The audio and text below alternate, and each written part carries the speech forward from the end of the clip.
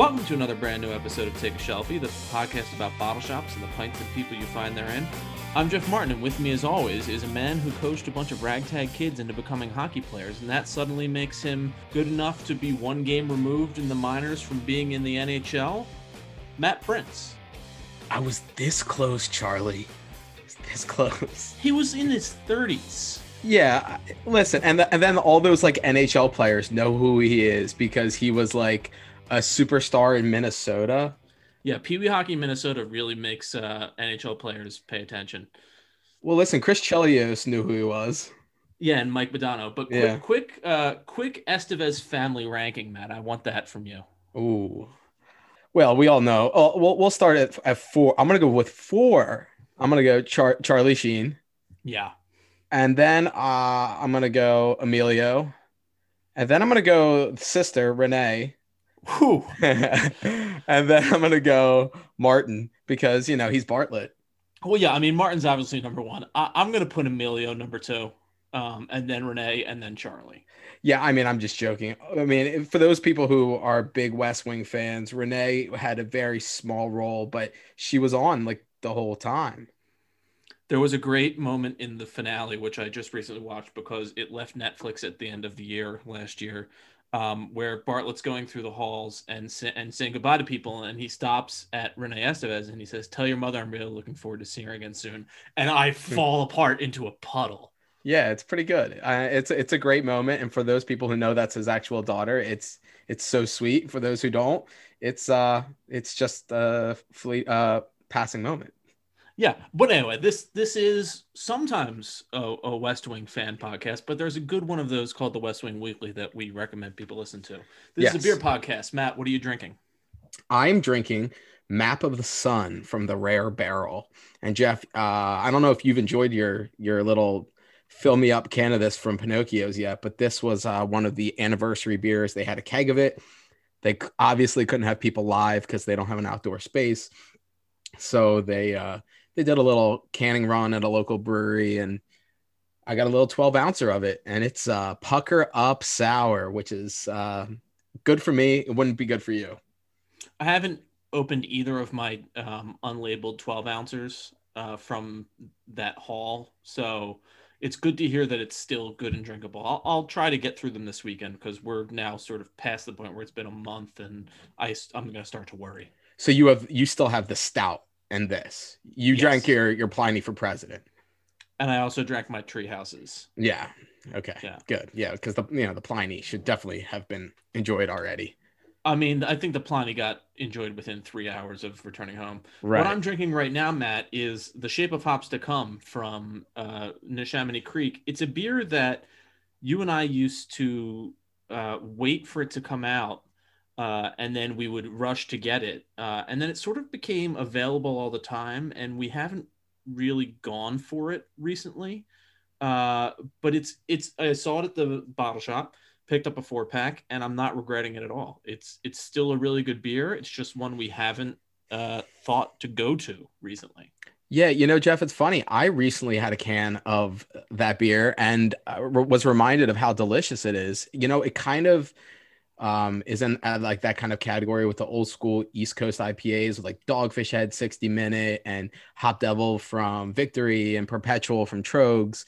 That's the kind of beer that I always think about when I think of that beer. And it's loaded with hops. I mean, nowadays you see beers that focus on one hop, but then I see Shape of Hops to Come and the laundry list of hops that are involved. And I'm like, man, people used to throw everything in and just see what happens. Like, I mean, I know it's not that, hit or miss or like guess and check, but there were a lot more bundles of hops used back in the day. There's a lot of great hops that can be used in beer. There's a great hop culture surrounding beer. Speaking of which, Matt, you pulled off quite a feat. Tell us a little bit about the guests that you've lined up for today. Yeah, so a couple years ago, I stumbled across a online beer publication called Hop Culture, and I was immediately hooked. It took my interest in beer from this is cool, I like to drink beer, to wow, there's actually like a world out there where people are working together in collaboration and throwing amazing festivals and collaborating on beers and gear and all these great things. And I was exposed to the beer world outside of my own bubble. And that was through Hop Culture, which I immediately loved, would look at it every day on Facebook and then Instagram. And now I just on a whim shot them a Instagram message, and we are going to be joined today by Hop Culture's managing editor, John A. Paradiso. And I'm beyond thrilled. Cannot wait to talk to him. Yeah, Matt, you were far ahead of me on this. I've really only recently picked up on them in sort of the back half of last year. Really sort of since you followed them on behalf of the Shelfie Podcast Instagram account, at Shelfie Pod on Instagram, by the way.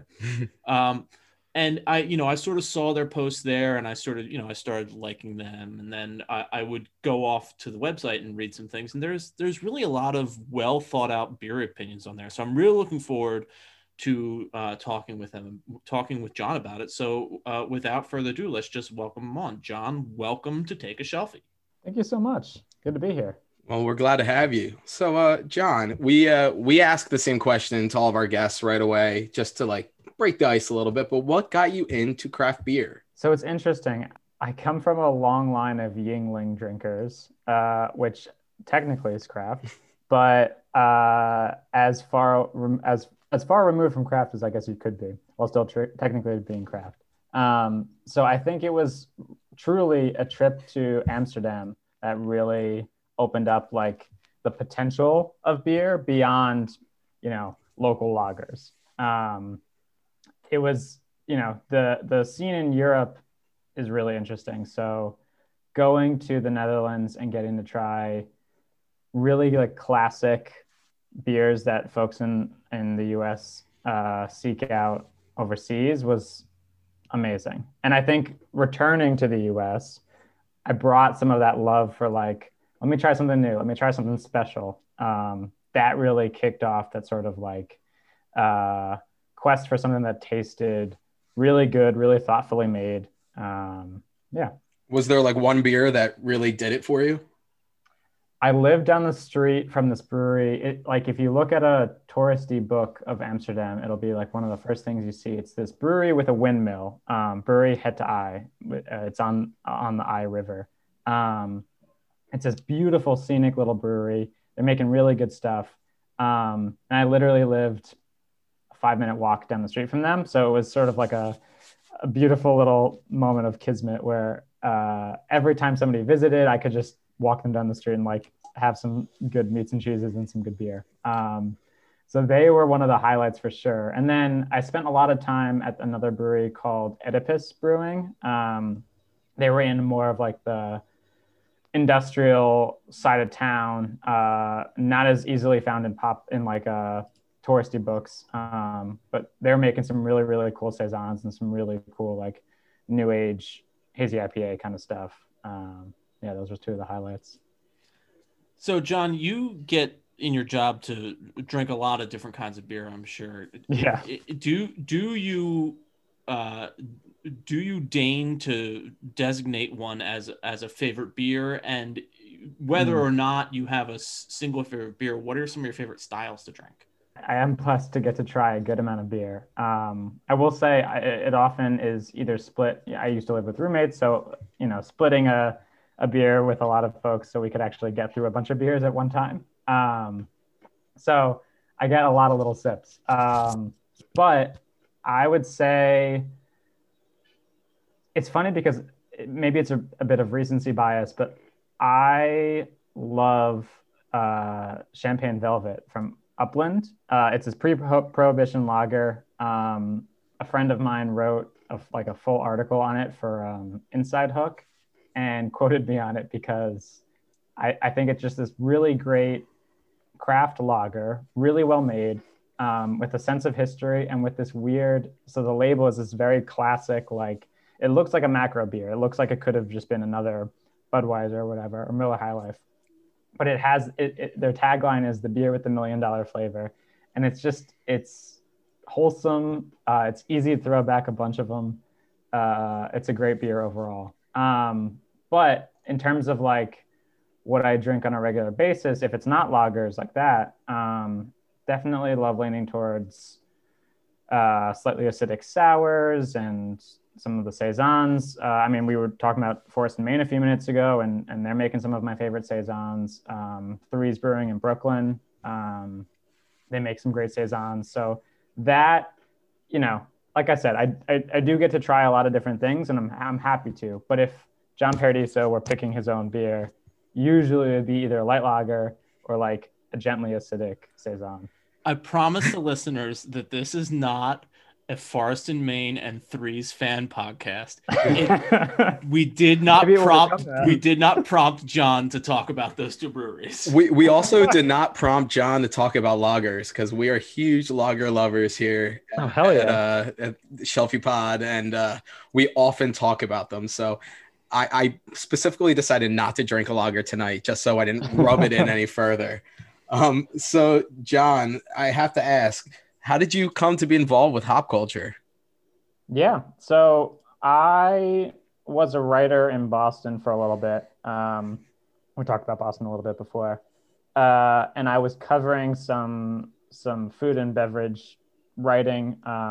But my beat, you know, like kind of what I focused on was craft beer. An editor of mine, a former editor of mine, connected me with the team that started Hop Culture, and was like, hey, you know, new beer magazine. I know you like writing about beer. Why don't you reach out to them, see if they need a freelancer based in Boston? I was like, sure, give them a shot. I wrote a piece on a beer 5K festival that was going on in Worcester, Mass. Had a blast. And I ended up moving back to the New Jersey, New York area, which is where Hop Culture was based. Hop Culture had two headquarters at the time, one in Pittsburgh, one in New York, and I ended up in the New York area. Got to know those guys, started going into the office on a regular basis, started as sort of an intern, stuck around for a little bit. And it was actually when we first started throwing festivals, fall of 2017, that I was able to move into a full-time position. And I kind of just stuck around since then. So it was a little bit of luck. It was having a little bit of a background in writing about craft beer at the time. And yeah, the stars kind of aligned, and I got to keep going with Hop Culture. That's pretty awesome. I mean, it's really cool to see somebody come up the ladder and, you know, stick to it and get rewarded for it. I'm going to be real here. I'm going to just crack another beer because, so Jeff, you don't have to edit out this sweet sound. But you mentioned festivals, John, and, you know, that's a big part of what Hop Culture does. So tell us about festivals. You've thrown a bunch of in-person festivals, and now due to COVID-19, you guys have kind of transitioned into the virtual festivals. Tell us what goes into throwing these. Totally. I think from the first event we did, it was fall of 2017. It was really just a glorified birthday party. We threw it in tandem with Dancing Gnome in Pittsburgh. You know, we were close friends with them on a personal level. They were like, hey, you know, we want to do a little birthday bash. Can you throw something together with us?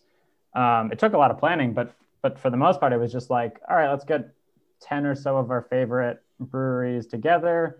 It was folks like Ocelot, Triple Crossing, Seventh Son in Columbus, Voodoo, you know, just a few folks that we really enjoyed. Get them in the same place, have as many people as we can fit in Dancing Gnome's backyard in their gravel parking lot, and have a good time with it. And I think because that worked so well, we adopted that sort of like, if you were to throw a party and, you know, these are the types of beers you'd want to drink, you know, this is sort of the scope and the scale of the party you'd want to throw, how would you do it? So every festival since then, we've kind of gotten into it like, let's keep a limited ticket count to make sure that people aren't, you know, fighting over the last pour or whatever of whatever beer is on. People don't have to wait all day online. Let's make sure that it's breweries that we would like to hang out with on our own, even if we weren't putting on an event. And yeah, and we go from there. And so far it's worked out pretty well. And then, yeah, we had to make the switch. We were in planning back in, I mean, we had a festival on the schedule for March 2020. It was a festival in Charlotte. We were really excited about it. And, you know, end of February, early March, we were hearing about this virus going around, and we were like, yeah, I don't think this is going to be a great idea. And I remember we pulled the plug kind of early, quote unquote, and people were a little bit bummed at the time, but looking back on it, like, yeah, there was no way we were going to throw a 600 or 800 person festival or whatever it was in Charlotte during this pandemic. So we had to switch it up a little bit. We took a same kind of format, specifically leaning on the fact that these were the producers of beer that we would want to spend time with, that we would want to hang out on Zoom with. And we're like, okay, take that core concept. How can we make an event that people would want to tune into? Over the summer, we tried it out with our pals at Ouzelfinch for the FML Fest. It was a lot of fun. It was just sort of a long day of individual little video sessions. We did a similar concept with our digital Beers Without Beards festival in the fall. We've got a kind of similar one coming up in February, Juicy Brews Saturday morning. So it's taking that idea of like, who are the breweries that you'd want to spend time with, who you'd want to like have a casual conversation with, and then try to come up with some entertaining content, whether that's a look at like how they're making sour beer, a look at adjuncts. For the Saturday morning cartoon festival, we'll be doing some like coffee cupping. So talking to breweries that are using coffee in their beer and you know, how that process looks like, how you even connect with the coffee roastery to make that coffee stout that you're interested in. Some of those educational bits, but also, again, the bottom line is these are the people that we want to talk with, we want to hang out with. We're going to have fun with it. And our assumption, and so far it's been proven right, is if we're having a good time, the consumer is going to have a good time. So that's what we hope with most of our festivals. So in the meantime, while you weren't having in-person festivals, towards the end of last year, towards the end of 2020, Hop Culture was acquired by NextGlass. Can you talk a little bit about how that partnership developed and what your hopes are for how it can expand the site? It was something our founder had been working on for a little while. It was a long process as far as I can tell. For me, it was something that came up really towards the end of the year, learning that NextGlass would be acquiring Hop Culture. You know, a lot of emotions around acquisitions, and any skepticism was pretty quickly quelled, I would say. You know, Hop Culture has been an independent company since its inception in 2017, and we were a really small team. We're still a small team as part of just the Hop Culture team. But NextGlass, as far as I can tell, has been really interested in the growth potential of craft beer, and especially on the digital side of things. You know, Hop Culture, although we had our in-person festivals and the digital festivals were something very new, we are a digital magazine. Our Instagram is where most people find us, and that's obviously a digital space. So I think the sort of digital side of things was really interesting to them. And as far as I can tell, not too many other companies were taking a look at what craft beer had on sort of the internet. You know, there were these sort of ginormous in-person beer festivals, 20,000 people, hundreds of booths, and it was sort of your regional players. I think this company, NextGlass, is really interested in sort of the potential of small teams on the digital space. As part of the NextGlass family, Osner is another of their recent acquisitions that used to be called Craft Cellar. They're a super small team, really dedicated craft beer fans, and they're trying out a new thing. It looks like you guys might be familiar with them, but they're sort of leading the space in terms of digital beer releases and managing breweries membership clubs. Untappd speaks for itself, but they're one of the biggest players in the digital craft beer space. And Beer Advocate again is one of the OGs in terms of craft beer. So, I mean, to sum it all up, like I think the excitement was really just joining a bigger organization that cared about where craft beer could move in the digital space, having some more resources to be able to do the things that we've already been doing, and just open up a few more opportunities. We like the digital festival we have coming up in February. That was already something we had been planning long before the acquisition, but at this point, it gives us some more potential to reach a larger audience, which is something that we didn't have. Hop Culture has its own following for sure, but being part of a bigger group means that we can reach a much bigger audience.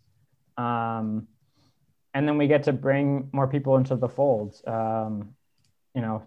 In terms of the nitty gritty, like some of the most exciting projects are now like working with the Osner guys on some really interesting article ideas about, what goes into brewery memberships. How does a brewery create sort of this exclusive club that people get to buy into and try some exciting stuff? What goes into a bottle release? Why are people lining up for hours and hours to try a beer? So we're working on some really exciting, storytelling with them. Hop Culture never really did much video content beyond just advertising for its own festival. So now we get to try out some longer form video series if we want to. I think some early skepticism quickly went away, and now we're kind of excited to keep doing the things that we were already doing. Part of it is business as usual, and then expand in some ways that we hadn't been able to before. Well, we're certainly excited for expansion because, we're big fans. So anything that helps you guys expand is cool with us. So, John, you write about beer, you write about coffee. We're really not going to touch on it too much, but there's also the kind of sister company, the sister publication, Bean Culture. Yeah. So how do you handle your role as kind of like a coffee beer influencer? For one, I've purchased beers, I've purchased gear that I see on your website that you guys enjoy. You guys seem like outdoorsy people, which I also like to think that I am sometimes. And so how, do you feel like a certain pressure to give the people a very honest opinion of the stuff that you're writing about? Totally. I think it's similar to what I was trying to get at with how we throw our festivals.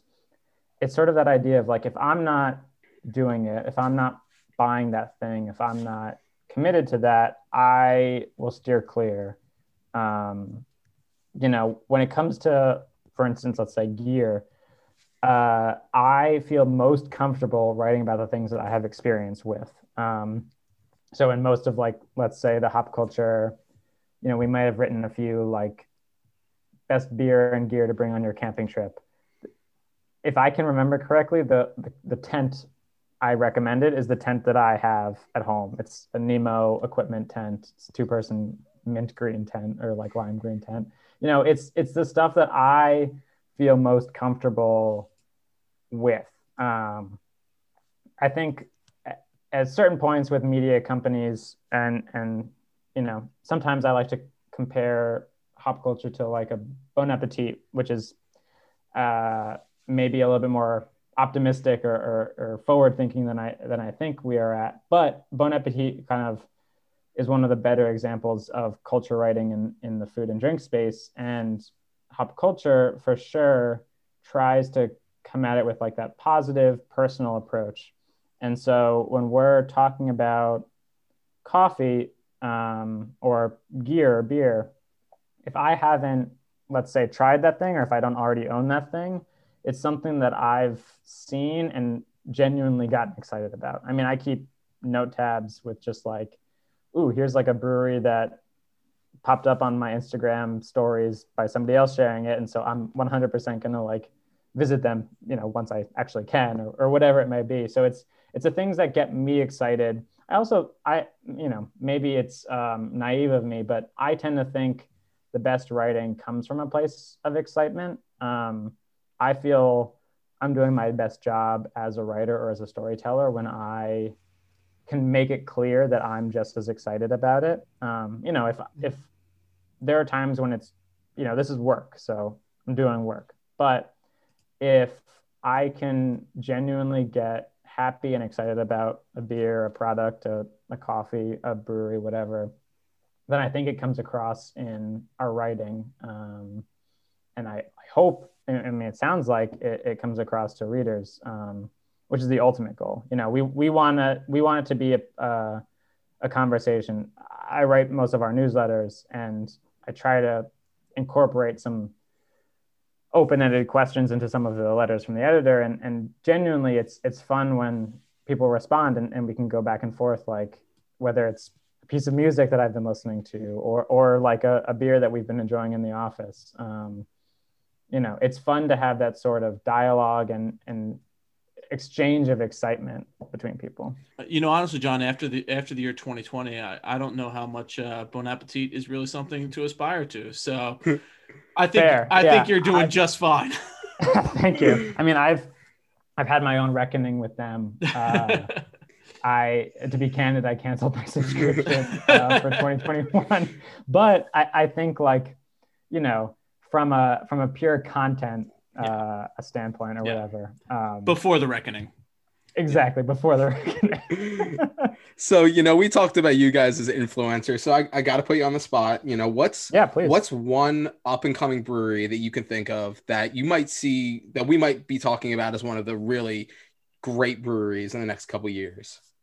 Yeah, we published an article a week or two ago on some of like our quote unquote hidden gems, which is a piece that is fun to write about, but sometimes gets a little tired because, you know, anybody could be a hidden gem. But genuinely, there are some on there that I think.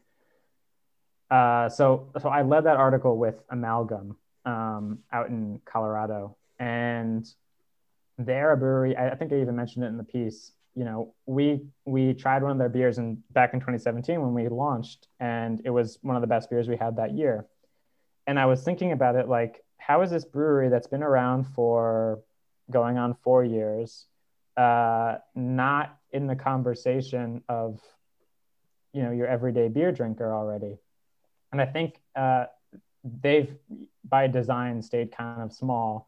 But, you know, now we have access to it, but we looked and saw that Amalgam was like the top rated brewery on Untappd in Colorado. Folks are really interested in them, but they're not exactly a household name in the same way that, like, I don't know, Allagash is. They're completely different breweries. But the point is, like, you know, a brewery like Amalgam has that potential. They're making some of the best beer in the country, I think. And they're doing it in a really thoughtful, measured way that I don't think everybody can say they're doing as well. I think that it's a weird time to be opening up as a new brewery, for sure. And we talked with and about a few breweries that have opened up in the past year and a few that are slated to open in 2021.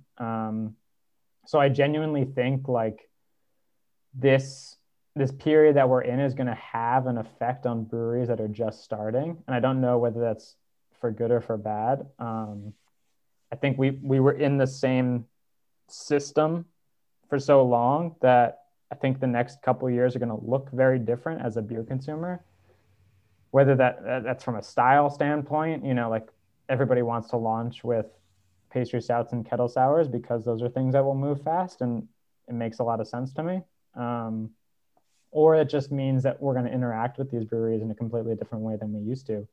I mean, to tell you the truth, like, we found most of the new quote unquote exciting breweries on our travels. You know, throwing festivals across the country gave us a really unique and lucky opportunity to try breweries that otherwise we'd have no way of trying because their beer wasn't distributed beyond their own tap room. So I think just discovering new breweries and how we interact with them is going to look so different.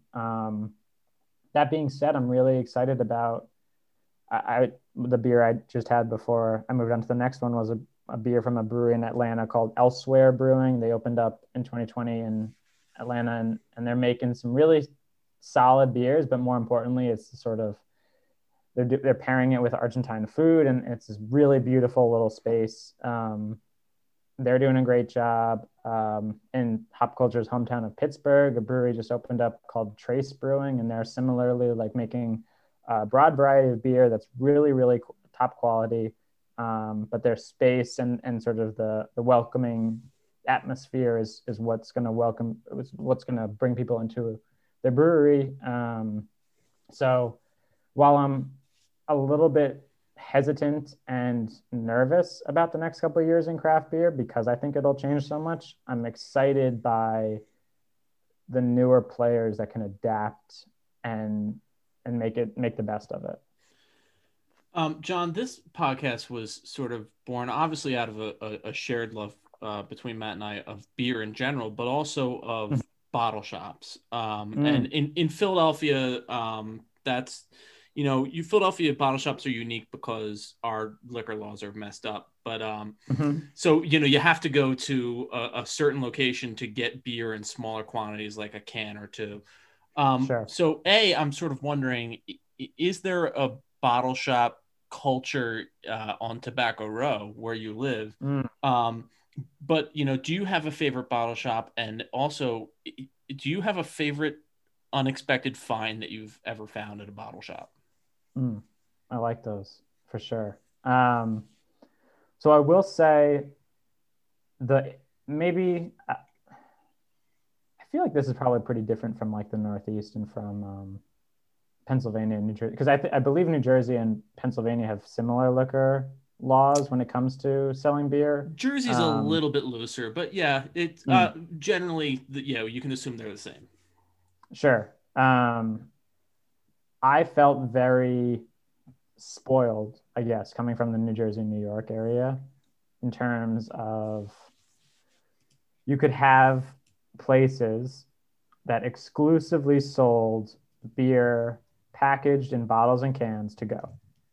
In North Carolina, what I've found is that most of the best bottle shops are by default the best craft beer bars as well, which isn't a value judgment necessarily. It's just that, let's say in New York City, because that's where I was before this, you'd have As Is, Terst, I don't know, Blind Tiger. Those were dedicated craft beer bars. They might have things to go, but you went there because it's a bar and you were going to be drinking there. In our neck of the woods, some of the best places to drink beer are also the only places to buy good beer to go. So I think it creates a little bit of a different dynamic. And I'm very biased because I also happened to bartend at this place. But State of Beer is a good example in Raleigh, North Carolina. They are a very well-stocked bottle shop that also happens to pour really great beer. And that's sort of the model, I would say, down here is, let's think of another good example. Tasty Beverage Co. is another like local chain of bottle shops and bars. I believe that there's one in Asheville. There's one in Raleigh. There may be a few others. Similarly, Beer Study in Durham, here where I live, and in Chapel Hill. These are places where you can sit down and have a drink. I mean, pre-COVID, sit down and have a drink at the bar, and then you have walls of packaged beer to go. And I think that there is a difference between sort of that culture that we have here and then the culture that you might be accustomed to in Philly, definitely in Pittsburgh, and then in New York for sure. So Yeah, I would say State of Beer, Tasty Beverage Co., Beer Study are a few of my favorite spots to buy beer, whether I'm having it there or to go. And then, I mean, to tie it all the way back to Amsterdam, one of my favorite, I'm this is a little bit cheating because I'm getting ready to write an article about it, but Saison Dupont is one of my favorite beers, hands down, and you can find it everywhere.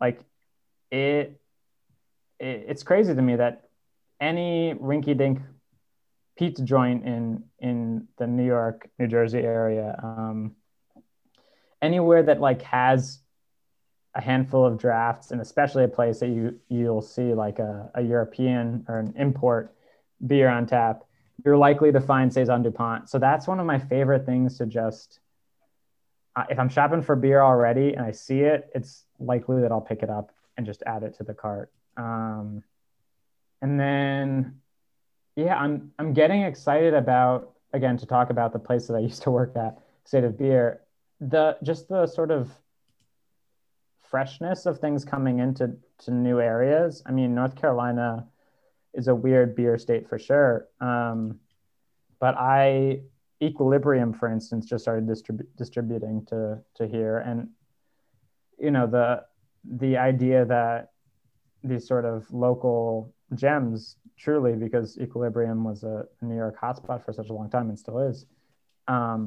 It's exciting to see places like North Carolina start to get access to these breweries that were so long just in their little pocket. And then to see people get so genuinely excited about them is what's cool. I haven't been back to State of Beer for a little bit, but when a new thing from New York, Pennsylvania, Montana would show up at the shop, people would come in and be really excited to try whatever the next new thing is.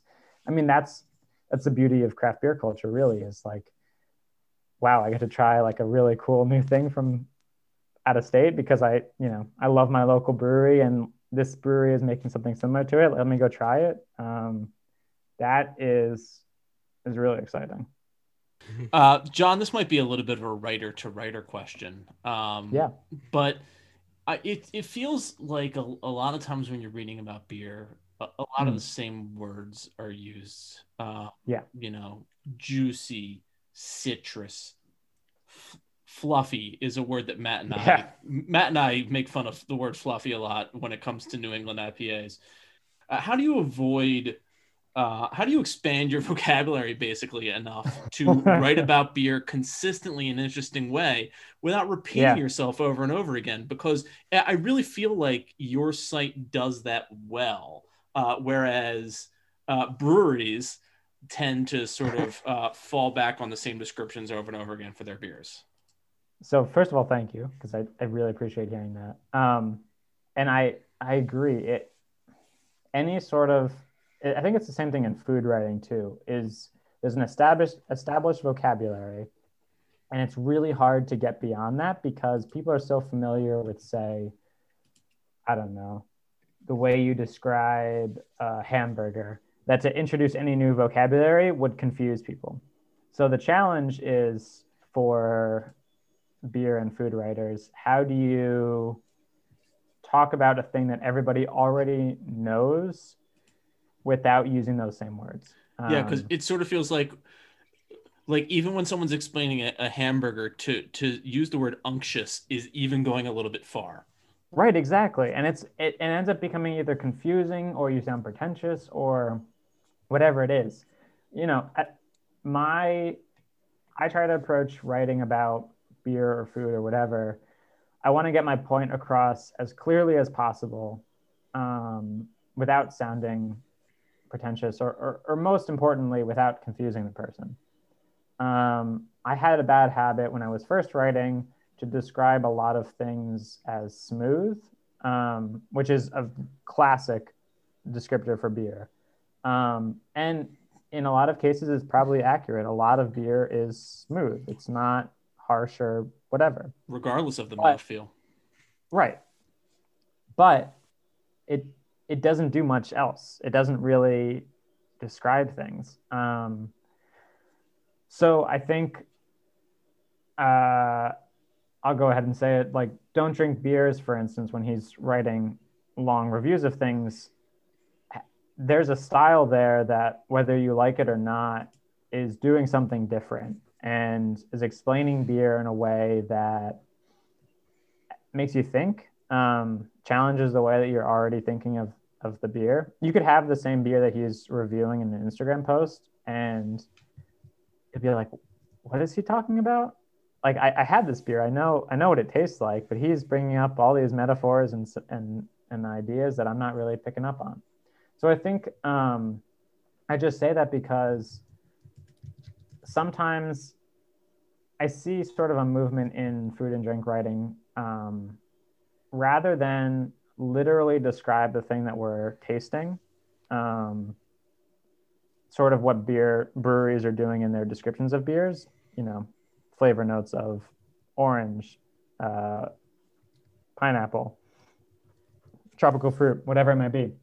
Talk about the experience around it and have people fill in the flavors themselves, rather than tell them you're going to be tasting X, Y, and Z.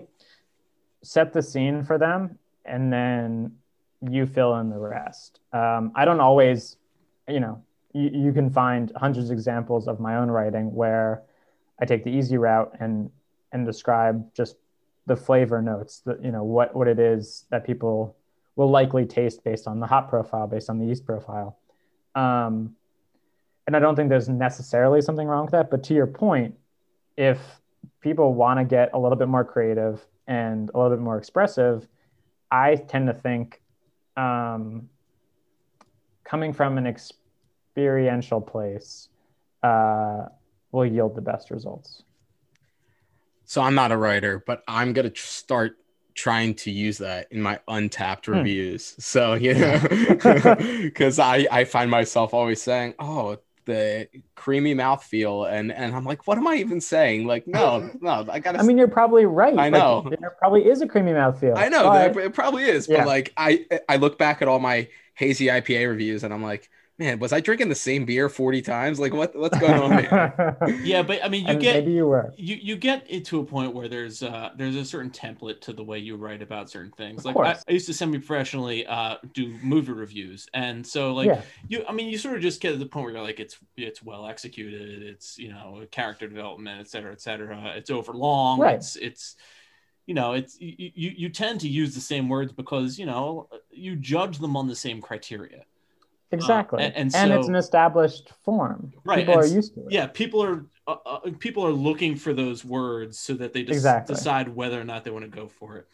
That was a really nerdy question. I don't even know if that question is going to make the podcast, but there was just a writer. No, I love that. Genuinely, I love talking about that kind of stuff because it's something I tend to overanalyze or whatever I get in my own head about, for sure. Mm-hmm. I think like what still excites me about craft beer is the endless potential of storytelling. You can go surface level and just the beer itself you're drinking, whatever it is, there's a story to be told there. You dig a little bit deeper, you ask the brewer a couple of questions about where the inspiration came from for that beer. You've got a whole other story.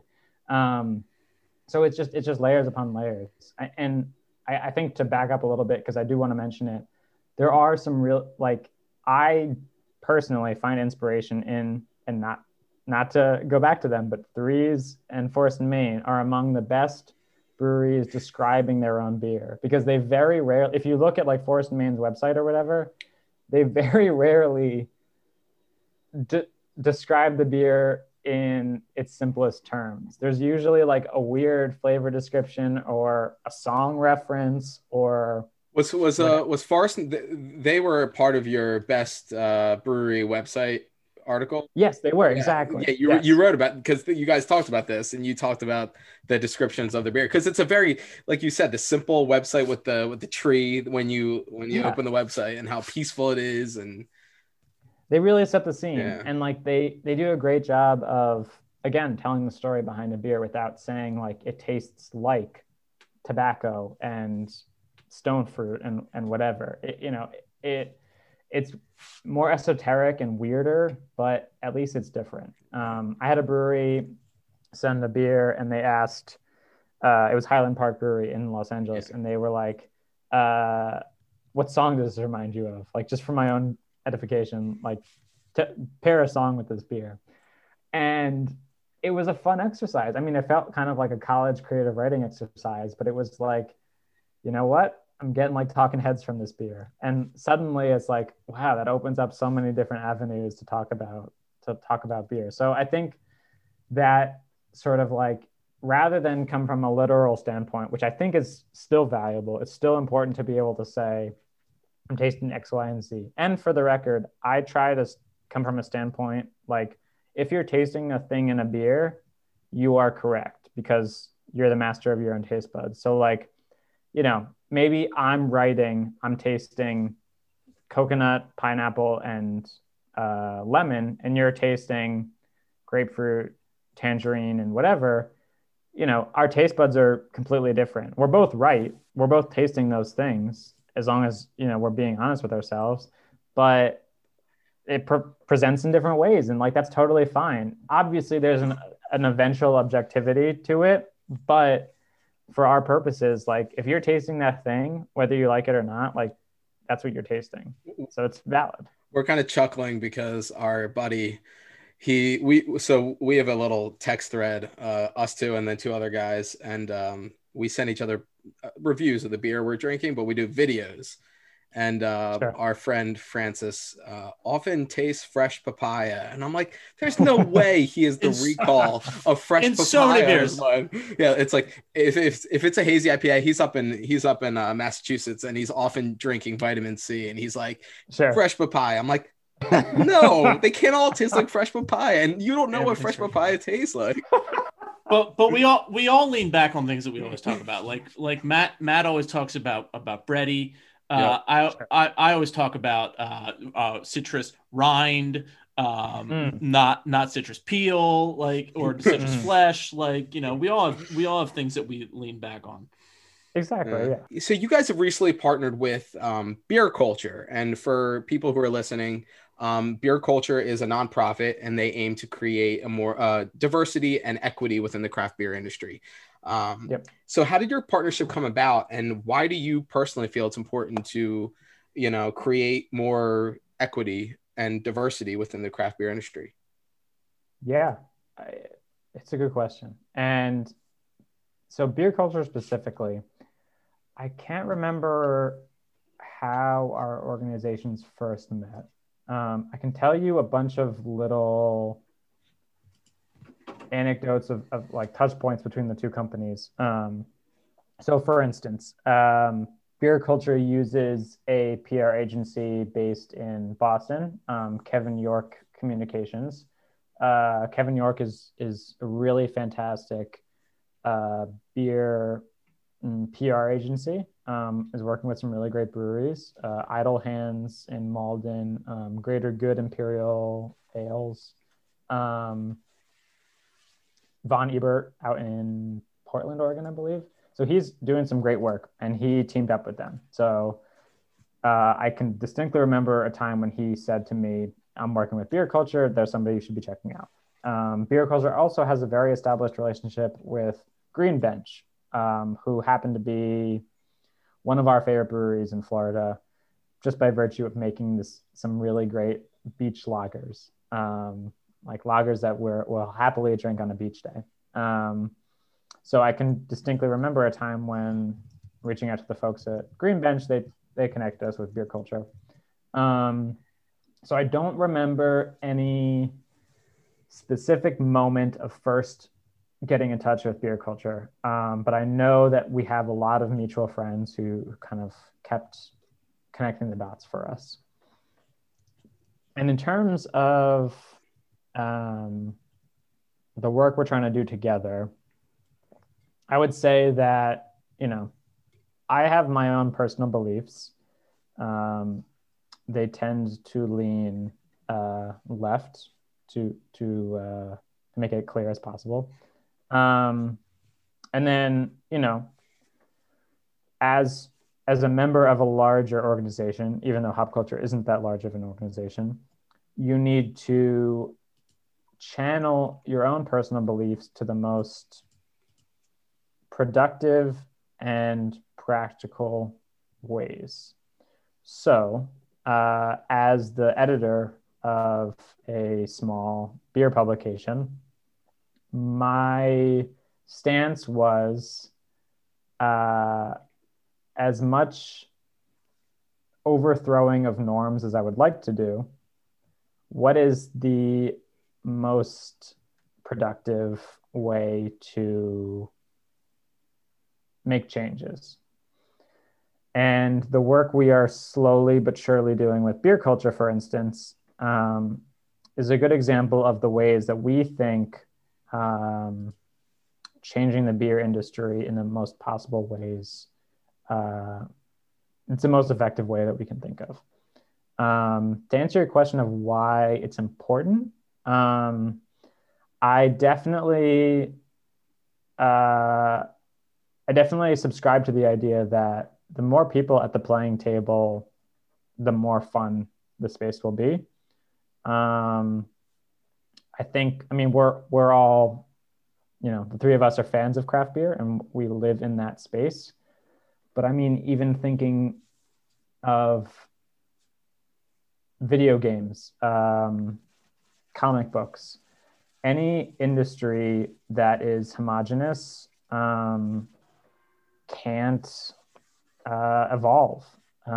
There's no way to move forward if everybody's thinking the same things and doing the same things. And I think craft beer I'm always excited by the growth and potential and energy in the craft beer space. But I think, imagine if we had double the amount of voices that we have already. Imagine the amount of people that we're leaving behind through non-conscious acts, through just not thinking about things. So I guess the point I'm trying to make is we sort of came about it like, if we can bring more people, more voices, more distinct perspectives to the table, we can at least start conversations and shake things up. Whether everything's stuck, whether craft beer radically changes overnight, or whether it's like a slow progressive growth that over time just brings more people to the table. I think that ultimately was the hope, and the work of beer culture and the work that we're trying to do with organizations like them is going to be slow. And yeah, I'm most excited by that idea of the opportunity of bringing more people to the table. And I keep using that metaphor because maybe to give some context, our founder, Kenny, had some conversations with folks of color in the industry, Black brewers, Black business owners, who really, I think you can make an assumption of the best way to be a progressive, for instance. But once you actually have conversations, you can get some more concrete info on what are the most useful steps to be taking.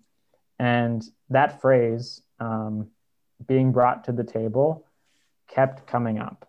And I think it really, especially because we're in the food and beverage industry, that phrase means a lot.